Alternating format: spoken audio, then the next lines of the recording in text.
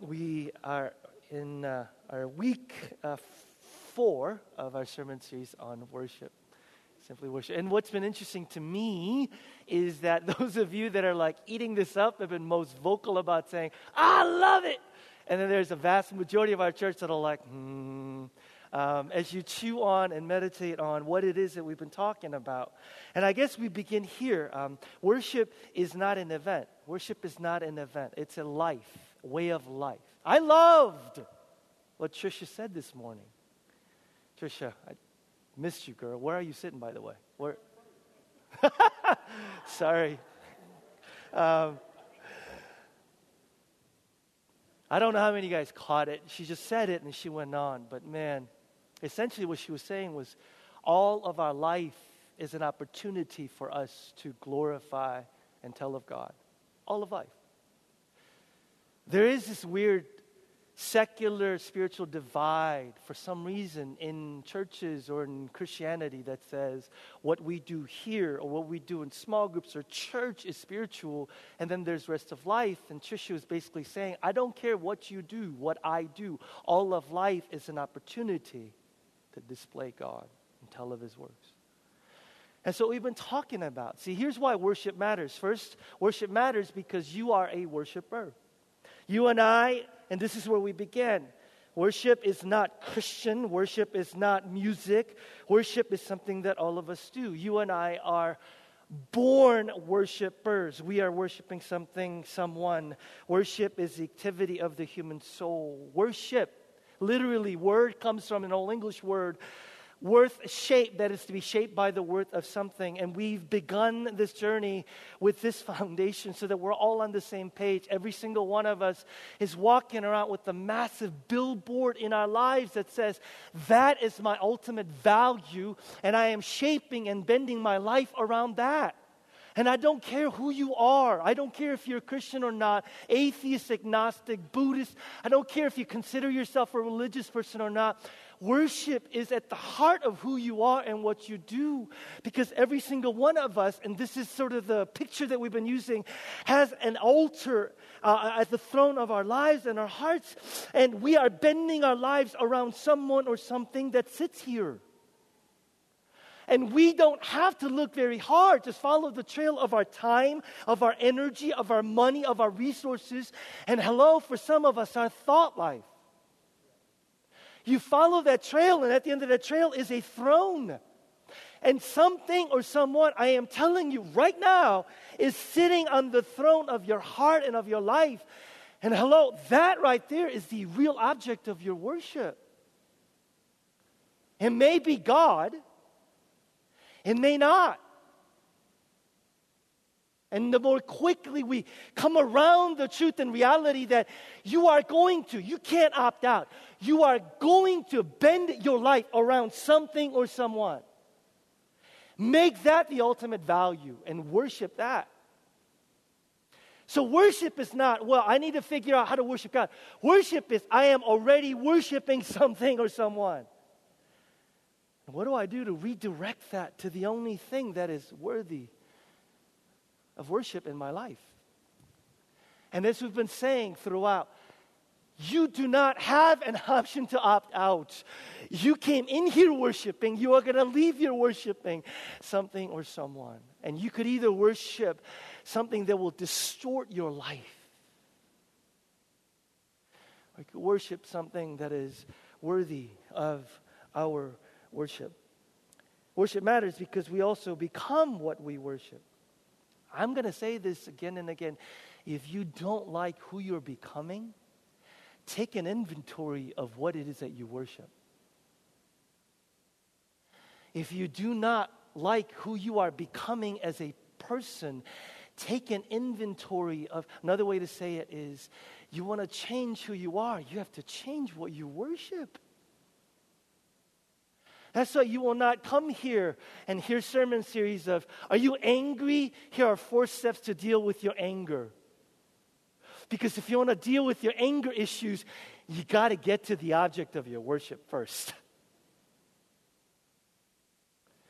If you're overwhelmed with worry or guilt, You got to get to the object of your worship. Can't deal with tip of the iceberg, external things first. Get to the heart of what it is that you worship. Why? Because whatever it is that you worship, you are going to be obsessed with.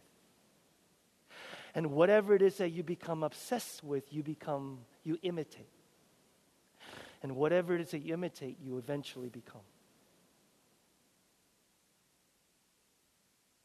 What is the object of your worship? Who are you becoming?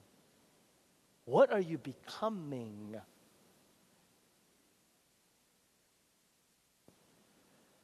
Are you failing in self-control? Are you failing to love your neighbor? Are you failing to be honest? At the root of all is what you worship.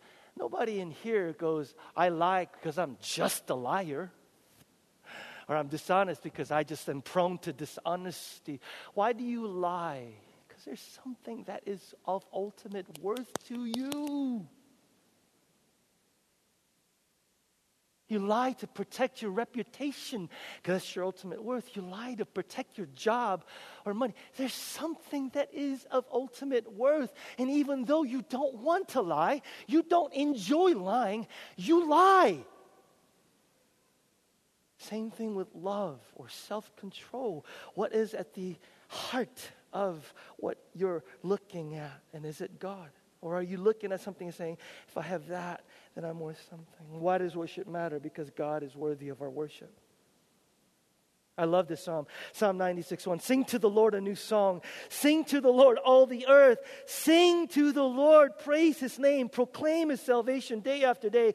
Declare His glory among the nations. His marvelous deeds among the peoples. In verse 4, so will you say this with me? For great is the Lord and most worthy of praise. What is the psalmist saying when he says, for great is the Lord and most worthy of praise? Let me just simplify this, okay, and take it from sort of church religious language. When you say, great is the Lord, most worthy of praise, you're literally saying with your lips and lives, God is of ultimate value to me. That's all we're saying when we're saying, I glorify you, or I worship you. We're saying, God, you are my ultimate value. That's all we're saying. God, you are my ultimate beauty. Not him, not her, not that. God, you are my ultimate wealth. You are my ultimate wisdom. You are my ultimate goodness. When we say, great is the Lord, most worthy of praise, it's literally saying with our lips and our lives, you are my ultimate value. And our lives prove that God is our ultimate value. That's all worship is. You are my ultimate. Are we saying that? Are we living that? Worship is not an event. It's a way of life that declares, you are my ultimate value. You alone are worthy. You alone are worthy of my worship. And when we do that, God, as we've been saying, is most glorified. Or as we sang, magnified. God is made big, huge. I'm going to say this. God is not most glorified by what we do. Matter of fact, how many of us rob God of His glory because we do not say about God, you are my ultimate value, and something else is our ultimate value. So in the name of God, we use God and rob Him of His glory. So this is so incredibly important for us as we live our lives for mission, for cause, and we live and we pour out. It is important that you and I get to the place of saying, God, you are my ultimate value, because if something else is our ultimate value, we run the risk of robbing God of His glory to deal with our insecurity, to deal with the issues of self-worth. Are you hearing me, church? Is there anything more tragic than someone who in the name of Jesus is robbing God of his value, of his worth? Because we make it all about us. Are you doing that? I'm tempted to do that all the time.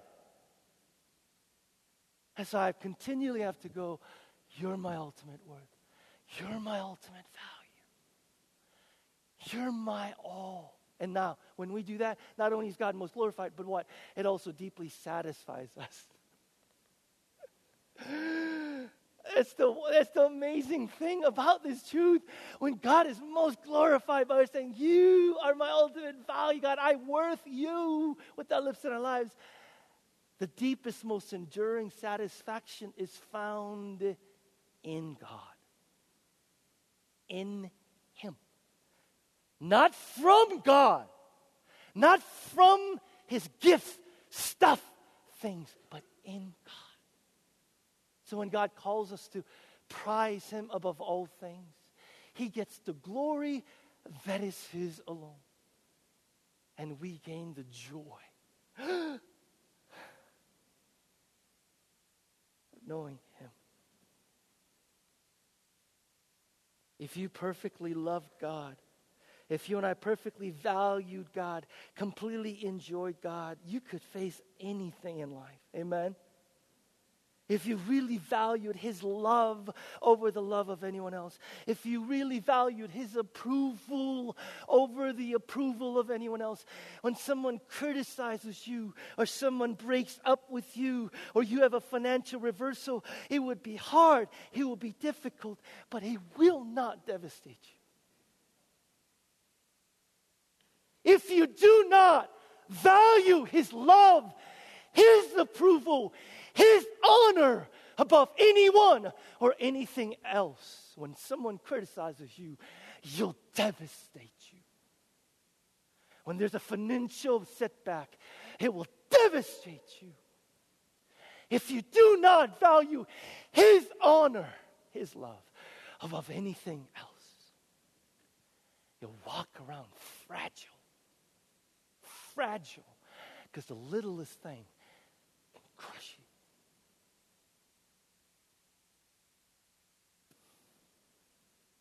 And then there's this, why does worship matter? There's a battle for your worship, man and lady. Satan can't stop worship from happening. You come out of your mother's womb going, worship! He can't stop that. So he'll do anything and everything to make sure that this right here is what? You're on the throne, she's on the throne, he's on the throne, career's on the throne, money is on the throne, status is on the throne. Anything and everything to get you to go worship it, worship it, worship it, worship it. Choices you and I make are not made in a vacuum. Things we champion, they don't just happen out of nowhere. Every single moment, second of your life, there is a battle. Oh. Psalm 95. Psalm 95 has been our main text. I want us to read this together, okay? It's a bit long, but that's okay. Psalm 95, verse 1. Psalm 95, verse 1. Here we go. Come, let us sing for joy to the Lord. Let us shout aloud to the rock of our salvation. Let us come before Him with thanksgiving and extol Him with music and song. For the Lord is the great God, the great King above all gods. In His hands are the depths of the earth, and the mountain peaks belong to Him. The sea is His, for He made it, and His hands formed the dry land. Come, let us bow down in worship. Let us kneel before the Lord our Maker. For He is our God, and we are the people of His pasture, the flock under His care. Today, only if you would hear His voice. Do not harden your hearts as you did at Meribah, as you did that day at Massah in the wilderness, where your ancestors tested me. They tried me, though they had seen what I did. For 40 years, I was angry with that generation. I said, they are a people whose hearts go astray, and they have not known my ways. So I declared on oath in my anger, they shall never enter my rest. We only have this Sunday, next Sunday to finish up this sermon series. And Carlton wishes we can go for 2 months. And I said, if we do that, half the church will stop showing up. So we need to, and then move on.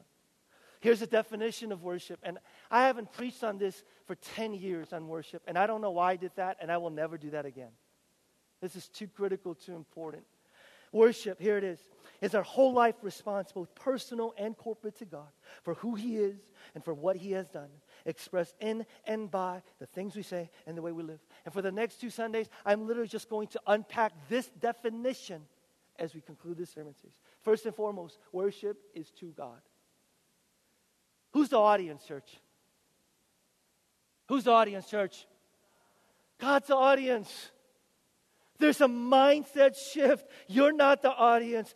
I'm not the. Our mindset is that we come to this gathering. We sort of look at the worship team or the preacher as the performers, if you will, and we sit back and evaluate the performance. I have news for you. There's only one person who really matters in terms of this whole thing. His name is Jesus, and He is the only audience. His job, my job, our job is simply to come up, initiate, facilitate your worship to the only audience who matters, and that's God. So the only question you and I should be asking as we walk out here today is not, I didn't really like that sermon. Why? I didn't really like that song. The only question that matters is as you walk out is, God, what did you think of my worship today? Did you enjoy my singing? Did you like my prayer? Did you like the meditation of my heart? God, did you delight in the offerings and the sacrifice I gave you? That's the question you should be asking. That's the question we should be asking. He's the audience. I don't know why, but as I thought about this, I thought of my daughter, Sophie. I swore that I'd be one of those pastors that would never talk about my kids from the pulpit, and I'm violating every rule. Sophie is she's tone deaf. Okay, Parker and Noah have kind of they could sing, but I love it. I was going to play this for you. This is how she sang happy birthday to me. Happy birthday to you. Happy birthday to you. Happy birthday, dear Daddy. Happy birthday to you.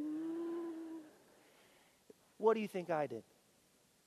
It melted my heart. You know why? Because I know she loves me. And her song was a declaration of her love. Do you think God cares about the fact that some of y'all are tone deaf?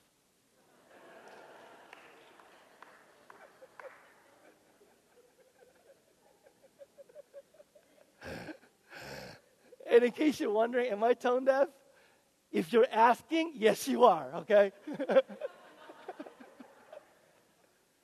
Do you think God cares? You know what He cares about? He cares about the fact that His son and His daughter showed up today, and from the bottom of their hearts gave Him praise.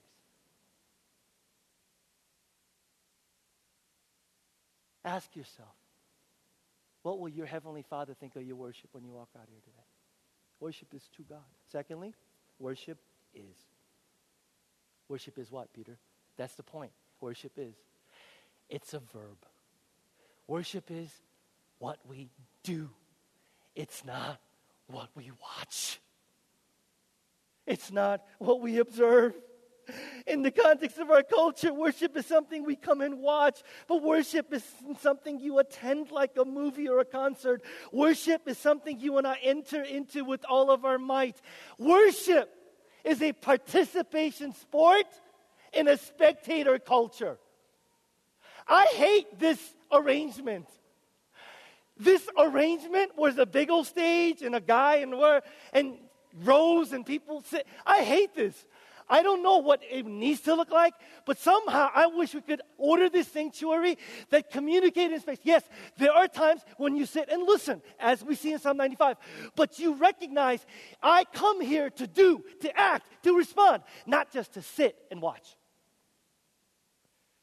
The book of Psalms, the worship manual for all the Bible. Can I just show you some of the action verbs that are found in it? Shout to God. Dance before Him. Clap your hands. Bow down. Kneel. Lift up your hands. Tell of His might. Stand in awe. Still your heart. Cast down your idols. Make a loud noise. Run to Him. Worship is a verb. It's something we do. Do you get that? It's something we... Now, I am an enormous basketball guy. I don't play it. I love to watch it. March Madness, anybody? Let me show you this game. I wish I was at, but I watched. This game.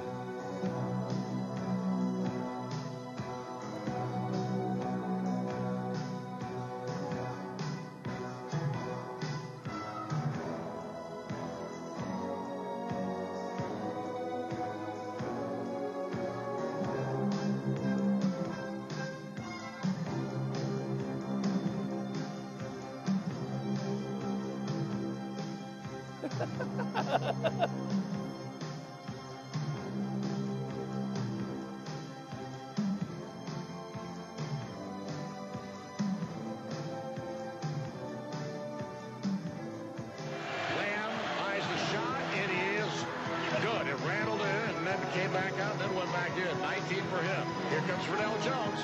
3 seconds. 2 seconds. Fredell all the way outside to Watford. 3 on the way. Oh! It went in! It went in! And Indiana wins the ball game! Christian Watford with a 3!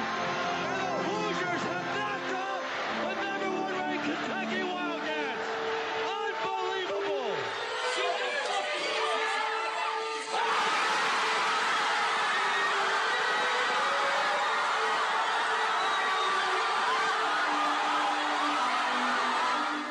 These are my favorites.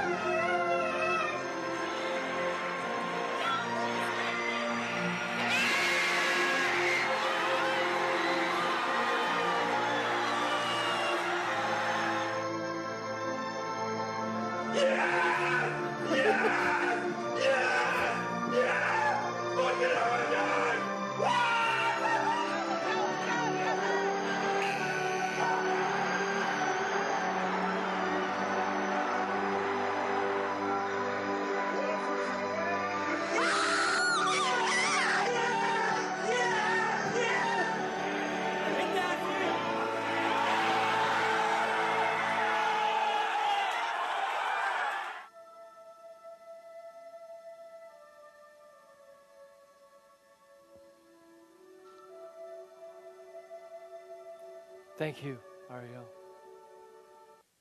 The point is so obvious, I feel stupid making it.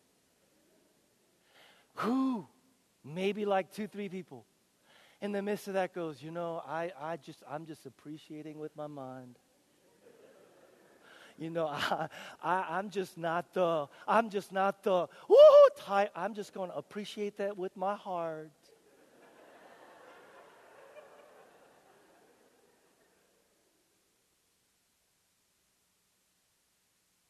We do that for a basketball game. And yet, our worship to God.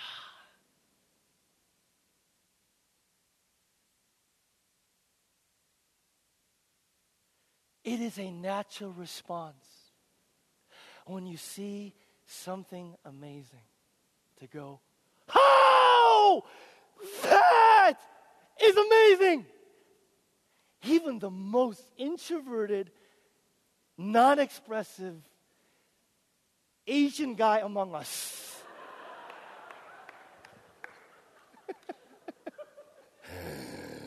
Even you says, that was pretty good. Church,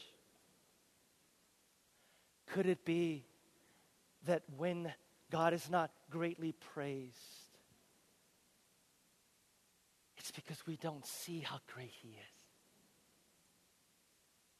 Could it be that when our worship is small, it's because our picture of God is small? Could it be that if we give God itty bitty praises, it's because in our minds God is? I want there to be freedom in this church. Can I get an amen? That means that there are those of us who worship God, and the way we respond to the greatness of God is in, you're amazing. You are great. And we would not judge that brother or that sister and say, you go on with your bad self.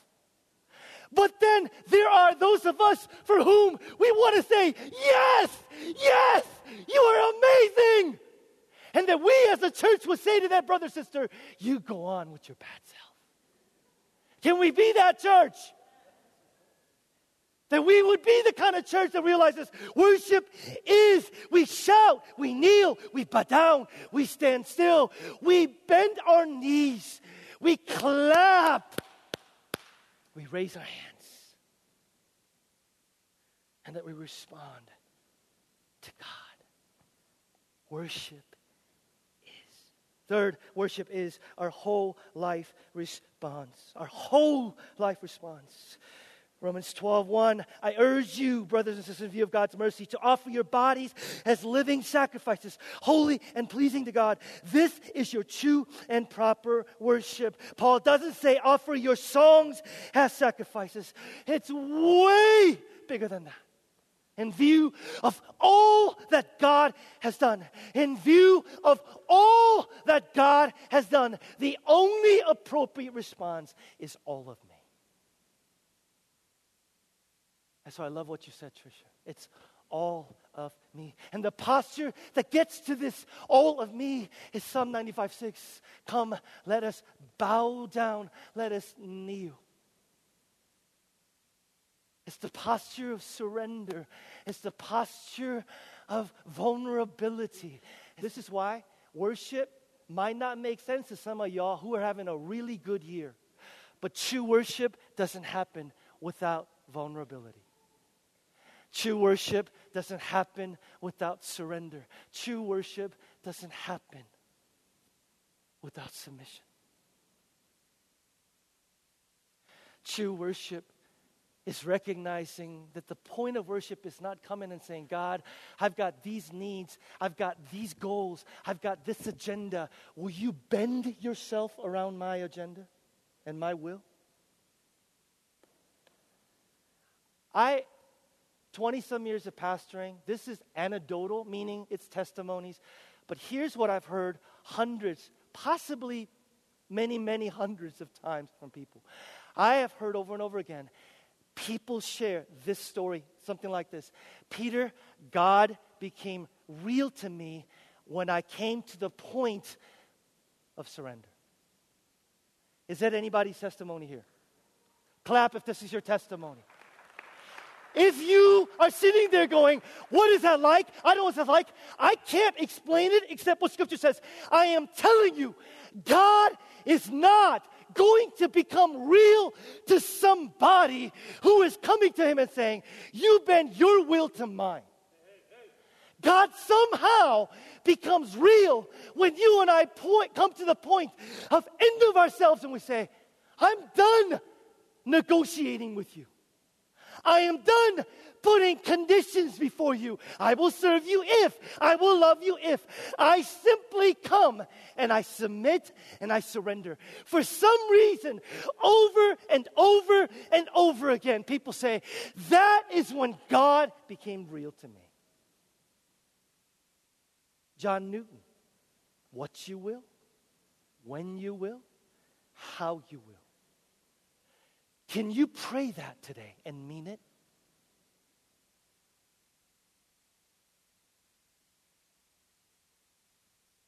True worship, true prayer is not coming to God and saying, here's my list, do it, answer it. Here's my agenda, do it, answer it. True worship is coming and saying, not my will, say it, but yours be done.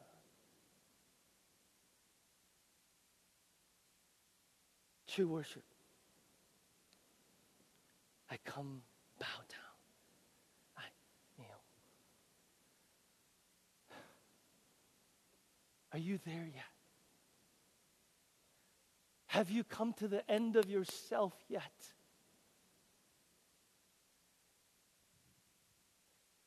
True worship, whole life response. True worship is both personal and corporate. You know, most of my life I thought that you went to church to worship. I'm seeing that the better approach is we go worshiping to church.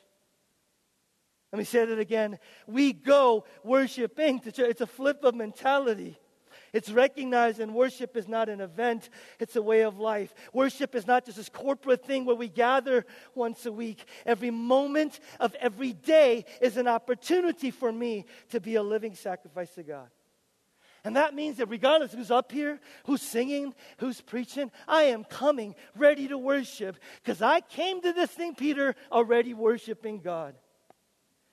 I tell you, church services, corporate gatherings would be a whole lot better if this was filled with people who've been pursuing God for 6 days. Church as a refill or a tank up is a disaster, you guys. Can I say that again?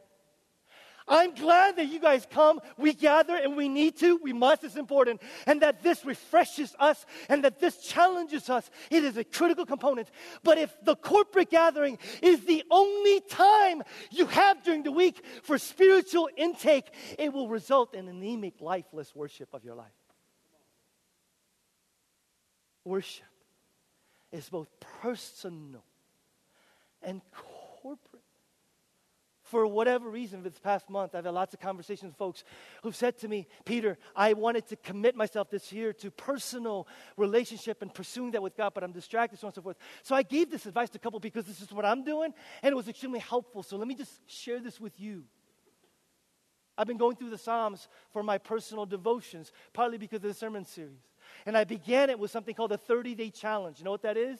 30-day challenge. Here's all it is. I read a small portion of the Psalms for that day, and I'm following Eugene Peterson's guide. There's lots of really good Bible apps. And basically, I read a portion of the Psalm, and what I do is I find one attribute of God, one facet of His character, His name, something about God, one facet. And here's what I do. I carry that with me a whole day. So maybe it's God's faithfulness. The fact that He remains the same. Maybe it's His mercy.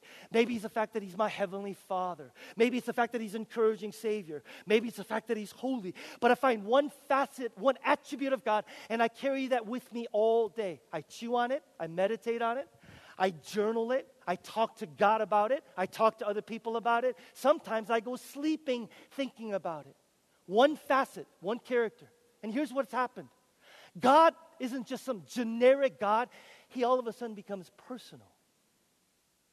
Another thing for someone like me who gets easily distracted, it allows me to do this thing where I get to focus in on God, recognizing it's not just 15 minutes a day with God that matters, but throughout the day. And it's a word that anchors me. See, I go for 3-4 hours not even thinking about God, and all of a sudden, faithful. Faithful. He's faithful. And I chew on it some more, and I meditate on it, and I pray to God about it. I journal it some more. 30-day worship challenge. Maybe for some of us, this is a simple way to go about saying, God, it's both personal and corporate. What would happen, you guys, if we all came worshiping to church, filled with an awareness of His presence before we even reached the door? I'll tell you what, Carlton's job will be a lot easier. CC, do you sometimes feel like they're here, but they're elsewhere? Yes? And what do you feel the need to do as a lead worshiper when you feel that? Press harder. Work harder. Press harder. Work harder. Do you know what would happen if every single one of us came here worshiping because we've been in the presence of God? It wouldn't matter what He does. It wouldn't matter what I do. I am telling you, it wouldn't matter because you're here. God, I've been doing this, meditating, thinking the whole week. The whole week. Here we go. I'm not the scolding type, so don't take this as a scolding thing. But we come in here drinking our lattes, and I drink 2 of those in the morning, so I'm not knocking lattes, just so you know. So that explains a lot. Okay, I drink 2 lattes. But you guys, how about if you got here a little earlier? For what, Peter? How about you walked in a little earlier and you prepared your heart? And you anticipated, expected God to do something. What if we just made that disciplined commitment to say, that's important to me, and I get there just a little bit earlier. I've been worshiping God all week. I'm going to get there early, and I'm going to anticipate and expect God to move. Don't do it for legalistic reasons. God doesn't love you more or love you less. Don't do it for, well, now, see, He told me to go. No, don't do it for any other reason than, God, I want to encounter you. I want to meet with you. I want you to be real. It's both personal and, here it is, corporate. It's one of the most important but obvious and overlooked things about this psalm. You tell me what the point is when the psalmist says, come, let us sing for joy to the Lord. Let us shout aloud to the rock of our salvation. Come, let us bow down and worship. Let us kneel before the Lord our Maker. It's what? It's in the plural. Worship is us. It's corporate. It's to be done in community, not just alone. My sense of the scriptures over the years is that individual personal worship is preparation for corporate worship, where the transforming encounter of God happens. You've heard me quote this a zillion times, so you could quote it better than I can. In The Four Loves, C.S. Lewis says, in each of my friends, there's something that only some other friend could fully bring out. By myself, I am not large enough to fully bring out everything about that friend. I want lights other than my own to show all the facets of God. And now that Charles is dead, I shall never again see Ronald's reaction to Charles's jokes. So far from having more of Ronald, having him to myself. Now that Charles is away, I have less. Saying, when I lost friend A, I thought I was going to have more friend B. But what I realized is I lost that side of friend B that only friend A could bring out. Instead of having more of my friend B, I realized that I have less. He could only know individual human beings in fellowship, in community, in corporate settings, because you only see a part of that friend that only you can bring out. If this is true for finite, small, puny, 5 seconds here I'm gone, like a mist, human beings, what are the ramifications when it comes to God? If we could only know finite human beings in community, what are we talking about when we say, how do we get to know this massive? How do we get to know this God better unless we pray together? How do we get to know this God better unless we worship together? How do we get to know this God better unless we fellowship together? This is the reason why corporate Christian worship is so critical, and it's so critical that you and I be here together. 80% of American Christians say that you could be a good Christian and not go to church. And I have no idea what they mean by good Christian. Do they mean you can be saved and not go to church? Yeah, because you're not saved by going to church. But I'm telling you, you will never know God as He truly is unless you are in community. You will never know God as He truly is unless you are in community. I know this goes straight up against a Western, individualistic, I'm going to find my own spiritual mentality that is just oozing from our culture. But if you are someone who is here and saying, I'm serious and sincere about getting to know this God, you cannot do it alone. You know what else you can't do it in?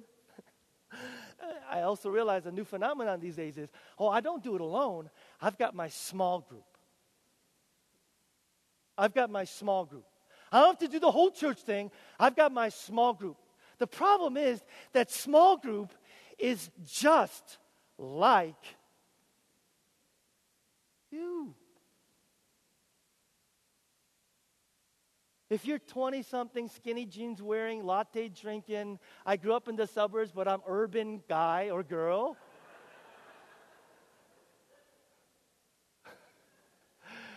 I'm sorry, did I pick on somebody?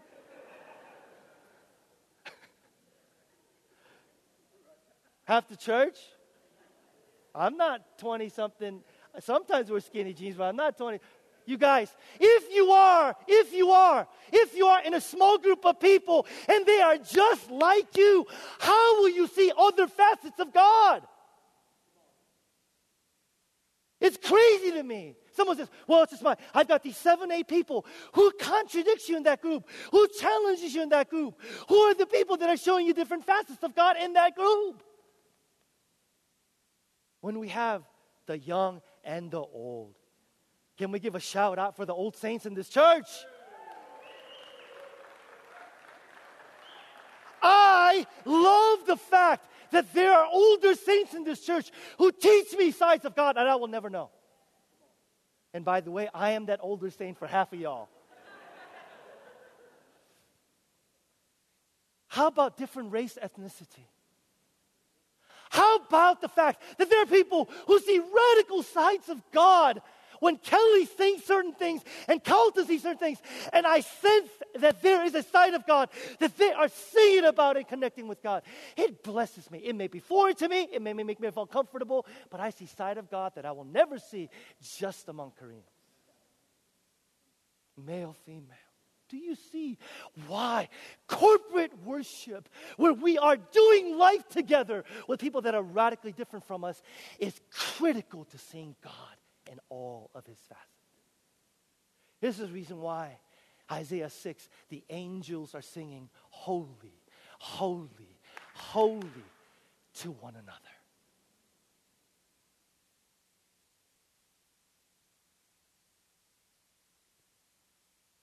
Worship, lastly, is to God for who He is and what He has done.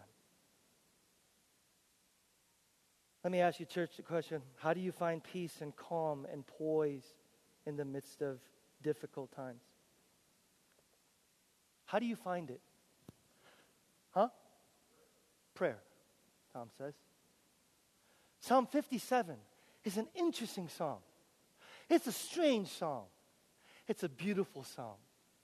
The psalmist is clearly going through a lot of trouble in our time. Look at verse 4. I am in the midst of lions. I am forced to dwell among ravenous beasts, men whose teeth are spears and arrows, whose tongues are sharp swords. Does it sound like he's going through a little? Yes? Yes. The thing is, instead of asking God to change it though, instead of asking God, this psalmist, Lord, give me success, give me healing, give me deliverance now, right in the smack of this psalm, right in the smack in the middle of taking an inventory of everything that's going on in his life, look what he says in verse 5. Be exalted, O God, above the heavens. Let your glory be over all the earth. Lions are after me. But be exalted. Let your glory fill the earth. And then he goes right back talking about his problems. Because you're all like, oh, okay, that makes more sense. Okay, now watch. Verse 6. They spread a net for my feet. I was bowed down in distress. They dug a pit in my path. So here's what the psalmist is saying. God, I'm in trouble. Do something. You're good to me. You're loving. But God, where are you? I'm in trouble. Anybody relate? You all walked in here like that this morning. But then this is how this psalm ends. This is amazing. My heart, oh God, is steadfast. My heart is steadfast. I will sing and make music. Awake, my soul. I will praise you, Lord, among the nations. I will sing of you among the peoples. Verse 10, for great is your love, reaching to the heavens. Your faithfulness reaches to the skies. Be exalted, O God, above the heavens. Let your glory be over all the earth. Do you notice something? He never asks God for anything. He never asks God for anything. He never says, help me here, help me there. All he says is, I see how great your love is. I see how great your faithfulness is. Now, there's plenty of places in the Bible where God says, ask, seek, and knock. But this psalmist doesn't, and yet he walks away steadfast, calm, poised. Why? He's not calming himself through petition. He's calming himself through worship.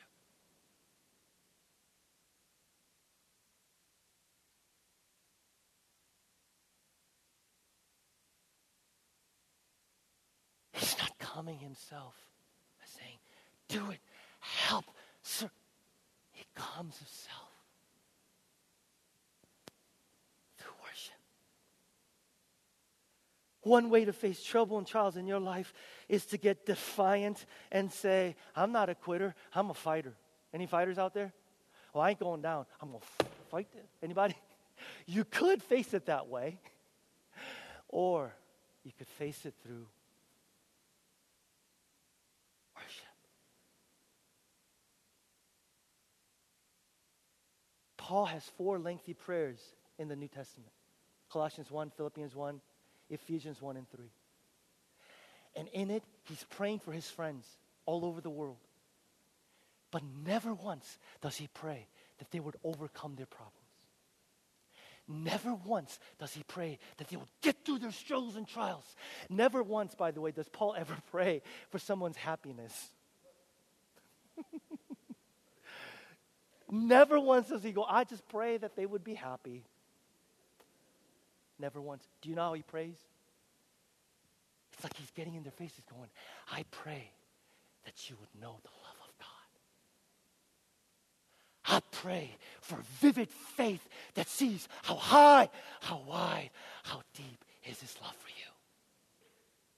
He says, I pray that they will be so aware of your powerful presence. Over and over again, he doesn't ever pray for overcoming trials, overcoming problems, or for their happiness. He prays that they would have vivid, assuring faith of his love and of his presence. He doesn't even mention their problems. Do you know why? Our problems,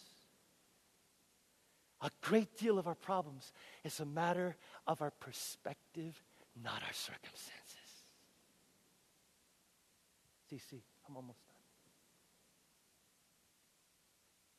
Look up here. Look up here. If you really believe that God in his wisdom knows what is best for you, would you still be anxious today? If you really believed that God in his love desires what is best for you, would you still be angry today?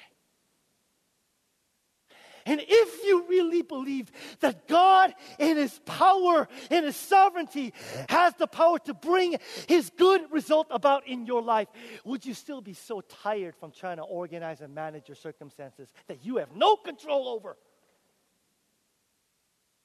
The reason why we're not at ease and calm and poised is not to stop telling yourself, if only the circumstances would change. The reason why is you don't trust his wisdom, you doubt his love, and you don't believe he is who he says he is. Do you see why throughout the Bible, they don't calm themselves through defiance and they calm themselves through what? Say it with me. Worship. As they seek God for who He is and what He has done. The reason why I mention this is because sometimes it's hard to see what God is up to. Can I get an amen? Sometimes it's hard to praise God for what He has done because you're sitting there going, you haven't done anything. That's why the psalmist doesn't praise God for what he has done. He praises God for what? Who He. And who is He? And I'm going to end with this. Who is He? Verse 4 and 5. He's creator. He's creator. He's eternal. He's infinite. He's timeless. He's self-sufficient. He doesn't need anything or anybody. If not one more person on earth chose to love Him, believe in Him, or worship Him, God will still be who He is and will always be. Is that good news? Heck yes. But He's our Father. He's creator. Huge, awesome, gigantic, massive. He's enthroned on high, and yet He has lowered Himself to take notice of our lives. And He knows us even better than we know ourselves.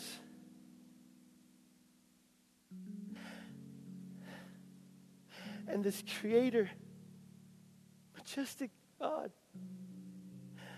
says, you're my son, you're my daughter, you're my child. And I care about every single little detail of your life. I don't know how to better communicate the awe and awesomeness of the one who created the heavens and the earth, saying to me, I'm your daddy. Call me Abba. How do you know you've worshiped? It's not you come here and go, well, the sermon was inspirational, music was good, and I got a little lift, but tomorrow, Monday, boom, worry all of a sudden. You know you've worshiped when somehow today a song, a truth, a prayer, spirit prompting, a truth about God catches fire in your heart. And you say, I always knew He was like that, but now I know.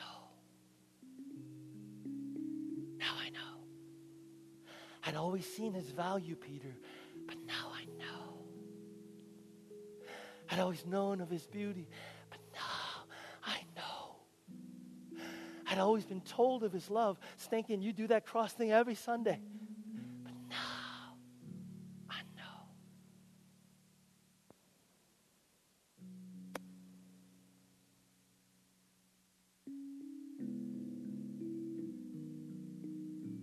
True worship.